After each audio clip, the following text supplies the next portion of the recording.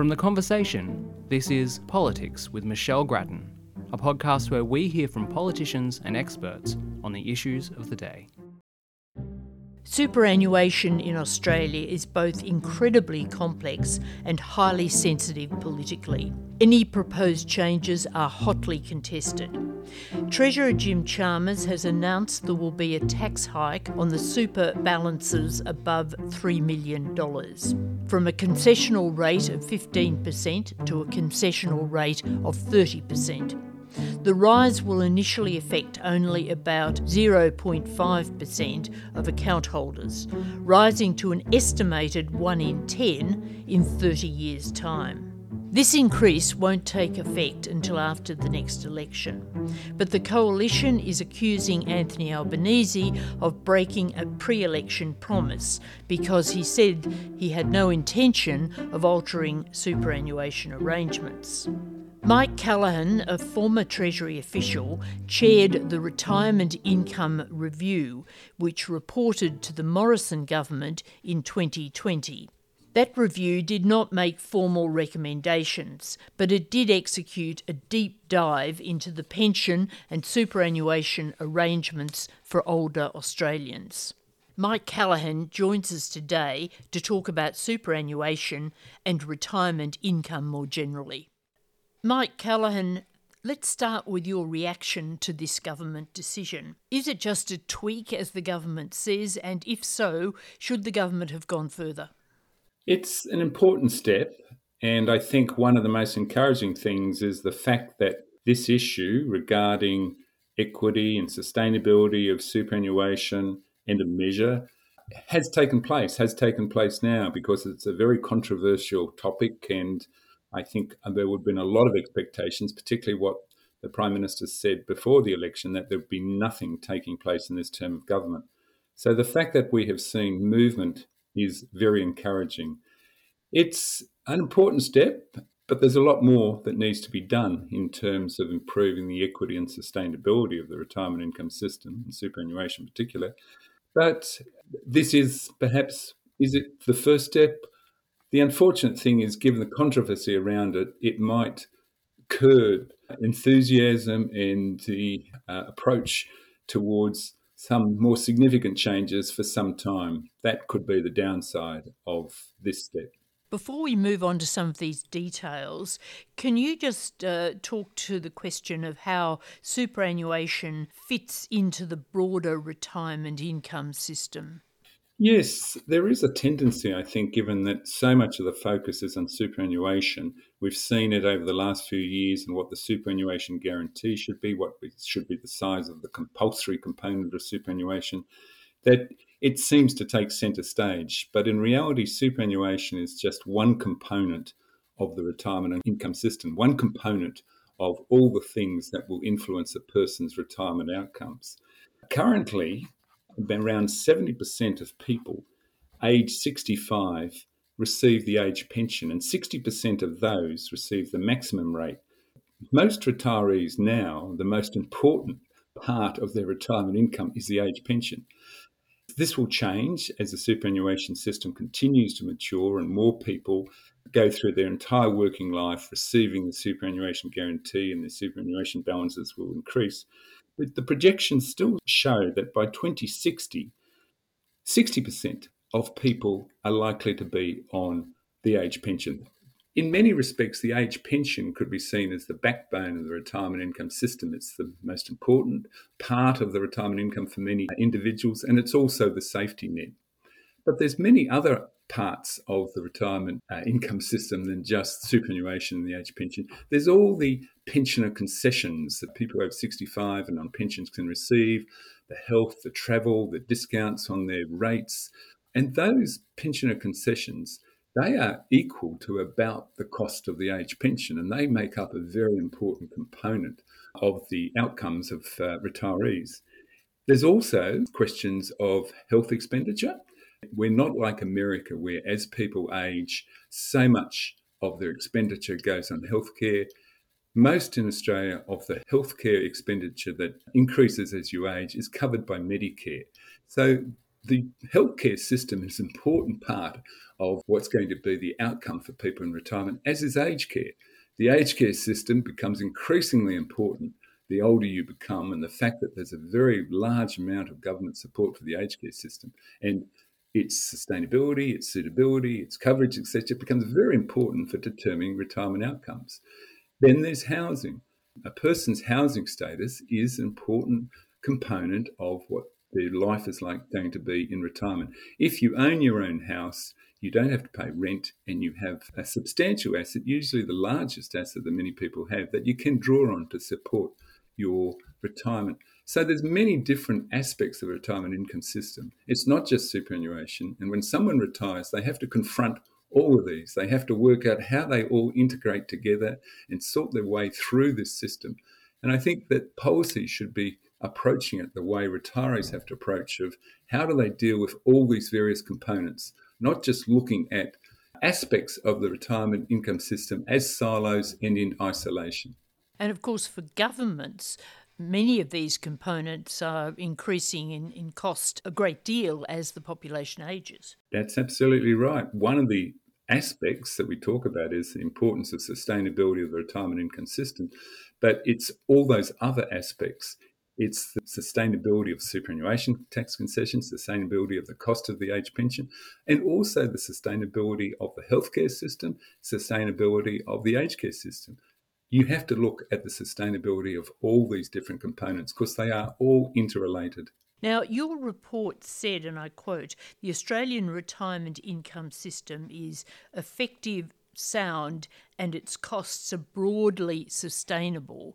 Yet we are told that the costs of superannuation, the tax breaks, are in fact incredibly expensive in the long term, and you were saying more needs to be done to rationalise these tax breaks. Can you just explain the gap here? There's two aspects of that in terms of, yes, when we look at the overall system, we can say it's broadly sustainable. The pension, all the projections are that as the cost of the pension as a proportion of GDP will come down slightly. It's now about 2.5% of GDP. It'll be coming down on the projection to about 2.4. Of course, when we make all these projections and the sustainability, the most fundamental underlying assumption is that the economy will continue to grow. We're all putting it against the growth in the economy. So it all depends on the economy continuing to grow. And that's having the appropriate macroeconomic settings, having the productivity growth, etc., that we can continue to grow. So those projections on the pension say that, yes, it should be broadly stable on the current proportion of GDP. For superannuation, the concessions, there's the contribution tax concession. Now, the projections are that that will probably broadly be sustainable relative to the growth in GDP. Yes, it will be growing, but it is capped. The contribution, how much you can put into super, is capped, and that is likely to ensure that it doesn't grow too much. The aspect of the concessions that is projected to grow faster than the growth in the economy is the concession on interest rate, the interest rate concession on superannuation balances. And that's when those projections say that by 2050, the cost of the superannuation concessions will be growing faster than GDP, will overtake the cost of the aged care concession. And the component that will be continuing to grow is the superannuation tax concession. Now, that's not the way, if you're looking for a sustainable system, one that continues to grow. When you've got all these other aspects, as we mentioned previously, of the public sector, in the retirement income sector, health, aged care, etc., NDIS, all those continuing to grow, it's contributing to overall concerns about sustainability. But it's also linked. There's questions that come back to equity of it all. The question that always has to be asked is that growing cost of those superannuation tax concessions, are they needed to achieve the objectives of superannuation? Is it the most cost-effective way to achieve those objectives of superannuation? I think in the report we presented that it raised questions that no, the superannuation tax concessions, they're not the most cost-effective way to achieve the outcomes that you're seeking for the retirement income system. They're also not particularly effective, and their cost is growing. So in terms of improving the sustainability and also improving the equity in the system, there is scope for change. I think I'd also emphasise that when we look at sustainability of the system, it's not just the cost to the budget or the cost to the economy, it's also confidence in the system. And to the extent that a retirement income system is increasingly seen to be inequitable, as we've seen in other countries, it comes under significant pressure to the point where its overall sustainability can start to crumble. That's what we've seen in Chile. That's some of the problems we've seen in France. So sustainability, you have to ensure that it is equitable. People will be continuing to support significant concessions provided it is equitable. And another aspect of sustainability, given all the different components of the retirement income I mentioned before, is they have to work together. There has to be cohesion to the way they work. If they start working in different directions, if you have too many clunky interactions with, for example, aged care and aged pension, it's going to cause lots of concerns and public lack of support and lots of problems. And the broader aspect of sustainability can come into question. And those are all factors that have to be taken into account. One thing that's been observed recently is that superannuation has in fact become a sort of inheritance vehicle for people to pass on assets to their family rather than using those assets for their own retirement. That surely is not its purpose. How much of a concern is this? It is, I think, a very significant concern, and I would highlight it as one of the major policy areas where needs to be a focus of attention and action. It's fine if people want to leave an inheritance to their children, but what we're seeing now is that's not generally a conscious decision of people. We're seeing across the system now people not drawing them down to use them for the intended purpose, which was to support their standard of living in retirement. As I say, it's fine if people want to leave an inheritance as long as it's a conscious decision. But when you look at surveys of retirees and you see where do they rank the importance of inheritance, it's well down the list. What the problem is not leaving the inheritance, but the problem is that people don't know what to do to make the best use of the assets they have in retirement. There's lots of reasons for this. A lot of it is ignorance, a lot of it is confusion, a lot of it is that they have a savings mentality has been drummed into them. Build up your nest egg, don't spend your nest egg.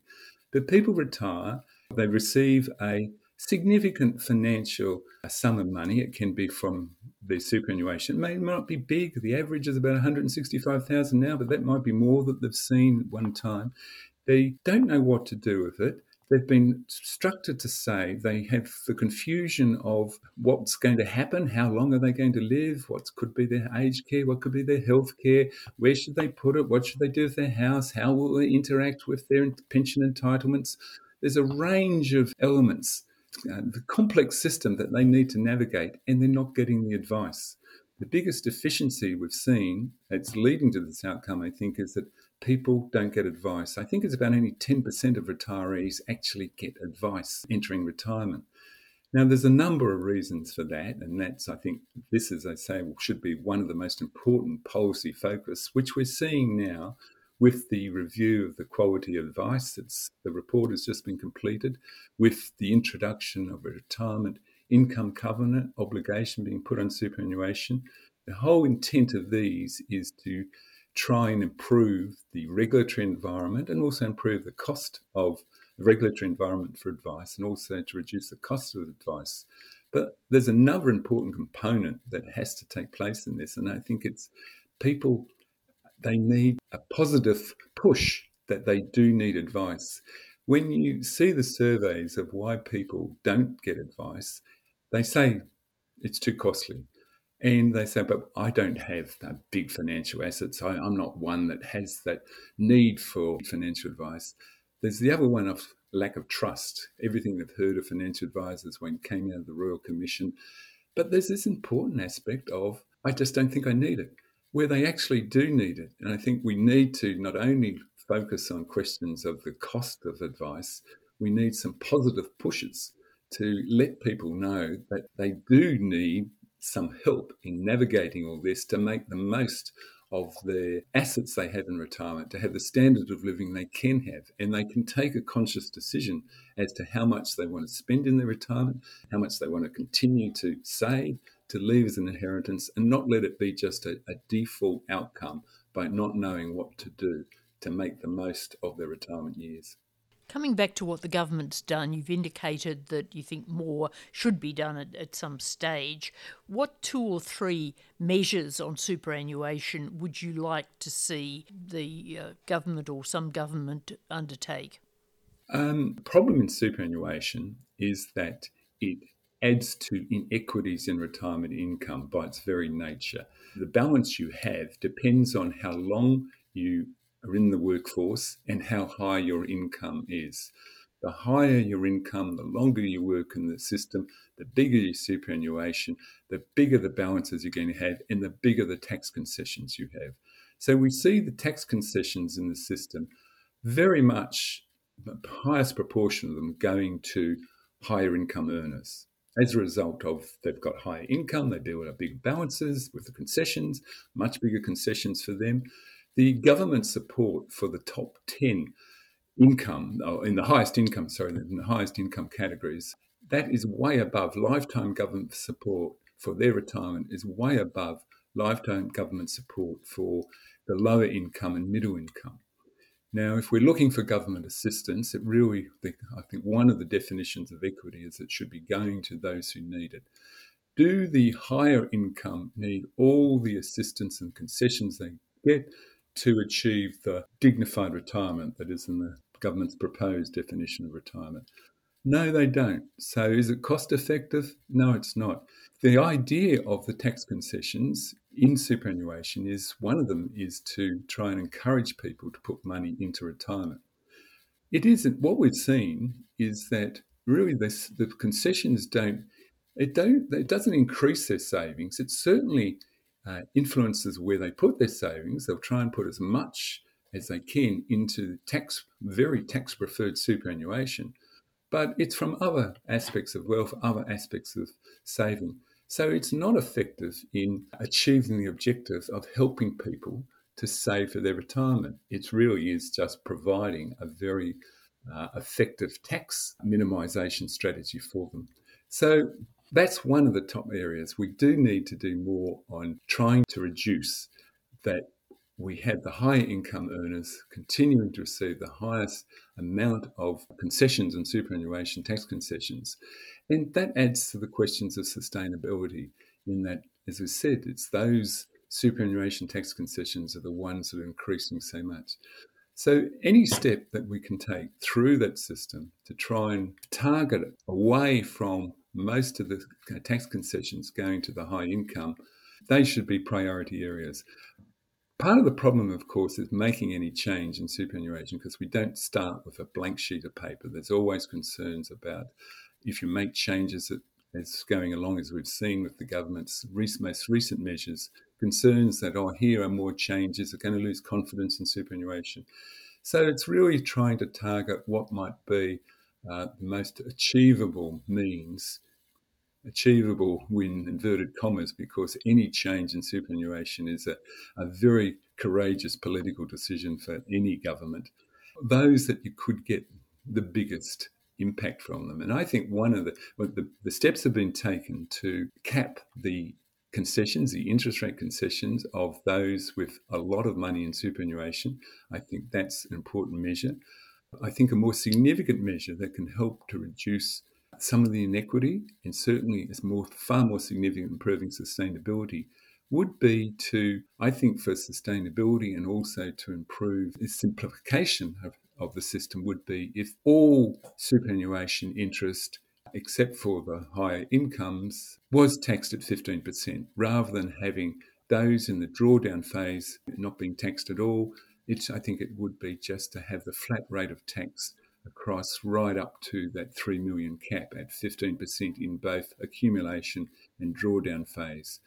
Now people have to run 2 accounts if they have some in the drawdown phase, some in the accumulation phase. If they would just have to have 1 account, 1 set of fees, It would raise a significant amount of money. It would be a relatively small impost on people because while it's 15% with the offsets, imputation offsets, etc., the actual tax rate is less than that. It's paid by the superannuation funds. People wouldn't see it. It would be taking effect on the future. It wouldn't be retrospective. So I think that would be a significant step. Very in itself would be very controversial, but I think that's one that I put would be perhaps one of the ones to focus on in particular. Well, certainly everything with superannuation seems controversial.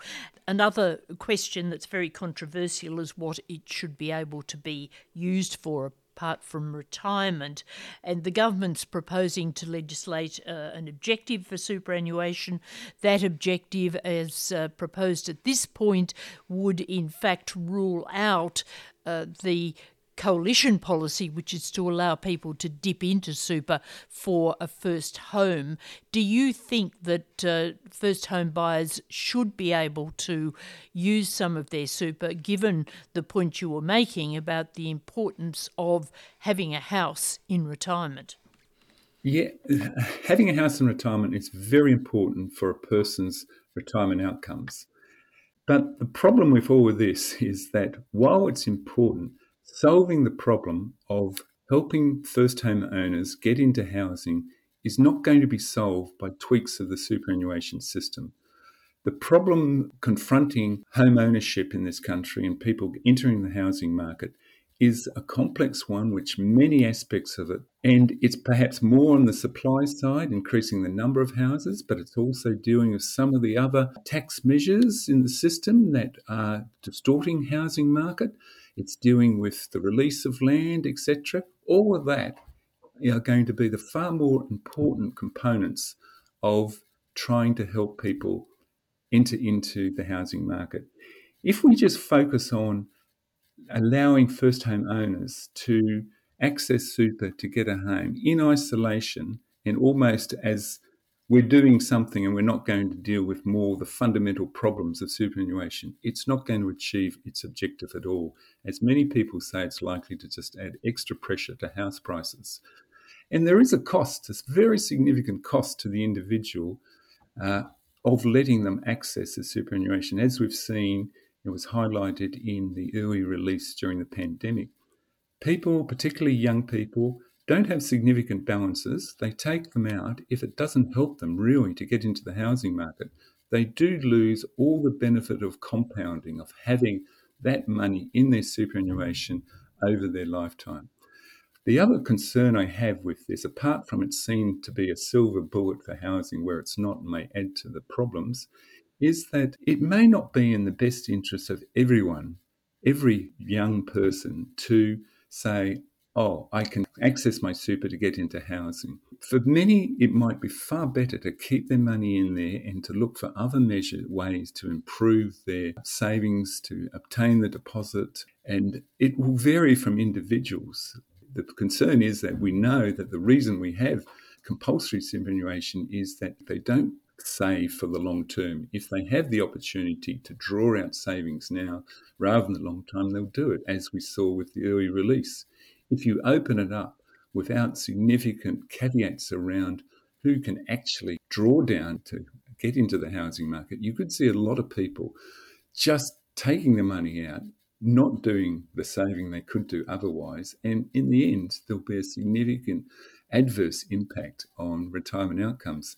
So it seemed to be a very simple proposition to say, people, if you own your own house in retirement, yes, let them get into their super to achieve it. It's not a simple proposition. It's not like it may well not achieve what you're trying to do. It may make the problem worse if you don't do the broader aspects of what's required to deal with the housing situation. And also, it may vary from individuals as what's in their best interests, their best financial interests. And this is the problem of that just simple proposal. It's not so simple.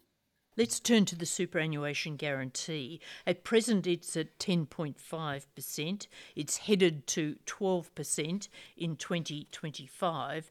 Is 12% appropriate? Is it too much? Is it too little? I think 12% is more than enough. One of the best things out is that right now we're not just totally focused on what the superannuation guarantee should be at the expense of all the other policy priorities in the retirement income system. I think a higher policy priorities, such as letting people get affordable and accessible advice, that we're not just focused on the size of the superannuation guarantee. The Treasurer talks about ending the superannuation wars. I have one war that we could end, or if not end, have a very long armistice, is what should be the level of the superannuation. It's set now by 2025 to go to 12%. That's not being debated now. Let's lock it in, preferably, and let's leave it there. And I see some of the significant proponents of the SG have even agreed that 12% is probably more than enough. As I say, even at 9.5%, if people made effective use of all the assets they have in their retirement, they could achieve a significant retirement outcome higher than if it goes to 12% and they still don't use effectively their assets they have in retirement. So let's not just focus on what should be the size of the balance. Let's now focus on how do we help people make the most use of the money they have in their retirement to achieve the types of outcomes that are achievable for them in retirement. Just finally, the Treasurer would like to see superannuation funds put into projects in the national interests, areas of national interest, such as affordable housing, the energy transition, and the like. Do you think that this is a sound policy, even though it may be that the returns for fund members might be lower from some of those investments than from other investments? The strength of our superannuation system is that savings are individuals' money and it is managed by private fund managers who have the obligation to look after their money in the best interest of the members. And I think that's extremely important. Now, my interpretation of what the Treasurer says is that he was not proposing to direct funds, that they have to invest in particular areas. And there's no place in the system for directing the government, directing funds to invest in particular areas.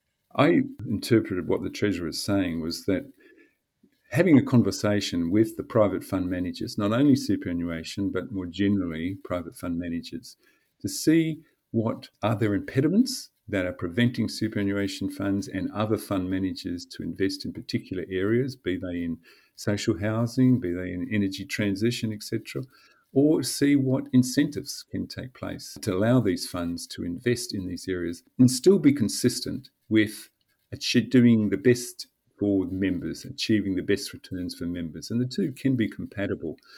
When I was in the working in the Aged Care Financing Authority, I asked one of the major superannuation chief financial officers why they weren't investing in aged care, given that we have a ageing population and enormous capital requirements to meet this. And the reply was that, well, there's many other areas that are a lot easier to invest in and make a return. And also, this is an area where there's a lot of government, aged care was an area, a lot of government involvement, and it's not particularly secure, that investment environment. It can change frequently. Now, I think these are important things to remember, that one of the impediments for investing in these areas, both in social housing and also in energy transition, is the investment environment. And to the extent that the funds can be emphasising what is the nature of these long-term investments and the nature of the environment they require, the certainty they need on these areas, can be very significant to helping improve them to invest in these areas without direction, but opening it up more. And then in other areas, there may well need to be some incentives to help people. Sharing it can be to help ensure that there are the returns that the superannuation funds require for their members, but can be compatible with the government wants to target particularly subsidies or incentives in particular areas. But one example, I think, of where we can see that it can focus on perhaps an impediment that can be helping the general housing question is to ask the question now, why don't we have institutions building for rent? We say we've got a rental crisis out there. It's one of the most important things out there. Most of our rental stock out there is mum and dad investors. Another house they have or an apartment or something they rent out, and it's not a really secure rental stock that can vary for a whole range of reasons. We don't have major funds investing in build to rent for a number of reasons, I think. And I think a lot of them can be on the tax side. A lot of them can be on the land tax that's imposed by the states. There's lots of impediments that reduce the rate of return of building for rent as an investment. To the extent that you can have these conversations that can identify where there are significant impediments, there can be some significant improvements in investing in these areas that will have significant social outcomes and still be compatible with achieving a high or the highest rate of return relative to risk for the members of the funds. Mike Callaghan, thank you very much for stepping us through this very complicated and controversial area. It sounds as though we need a Minister for Retirement Incomes, especially dedicated to the task. That's all for our Conversation Politics podcast. Thank you to my producer, Mikey Burnett. We'll be back with another interview soon, but goodbye for now.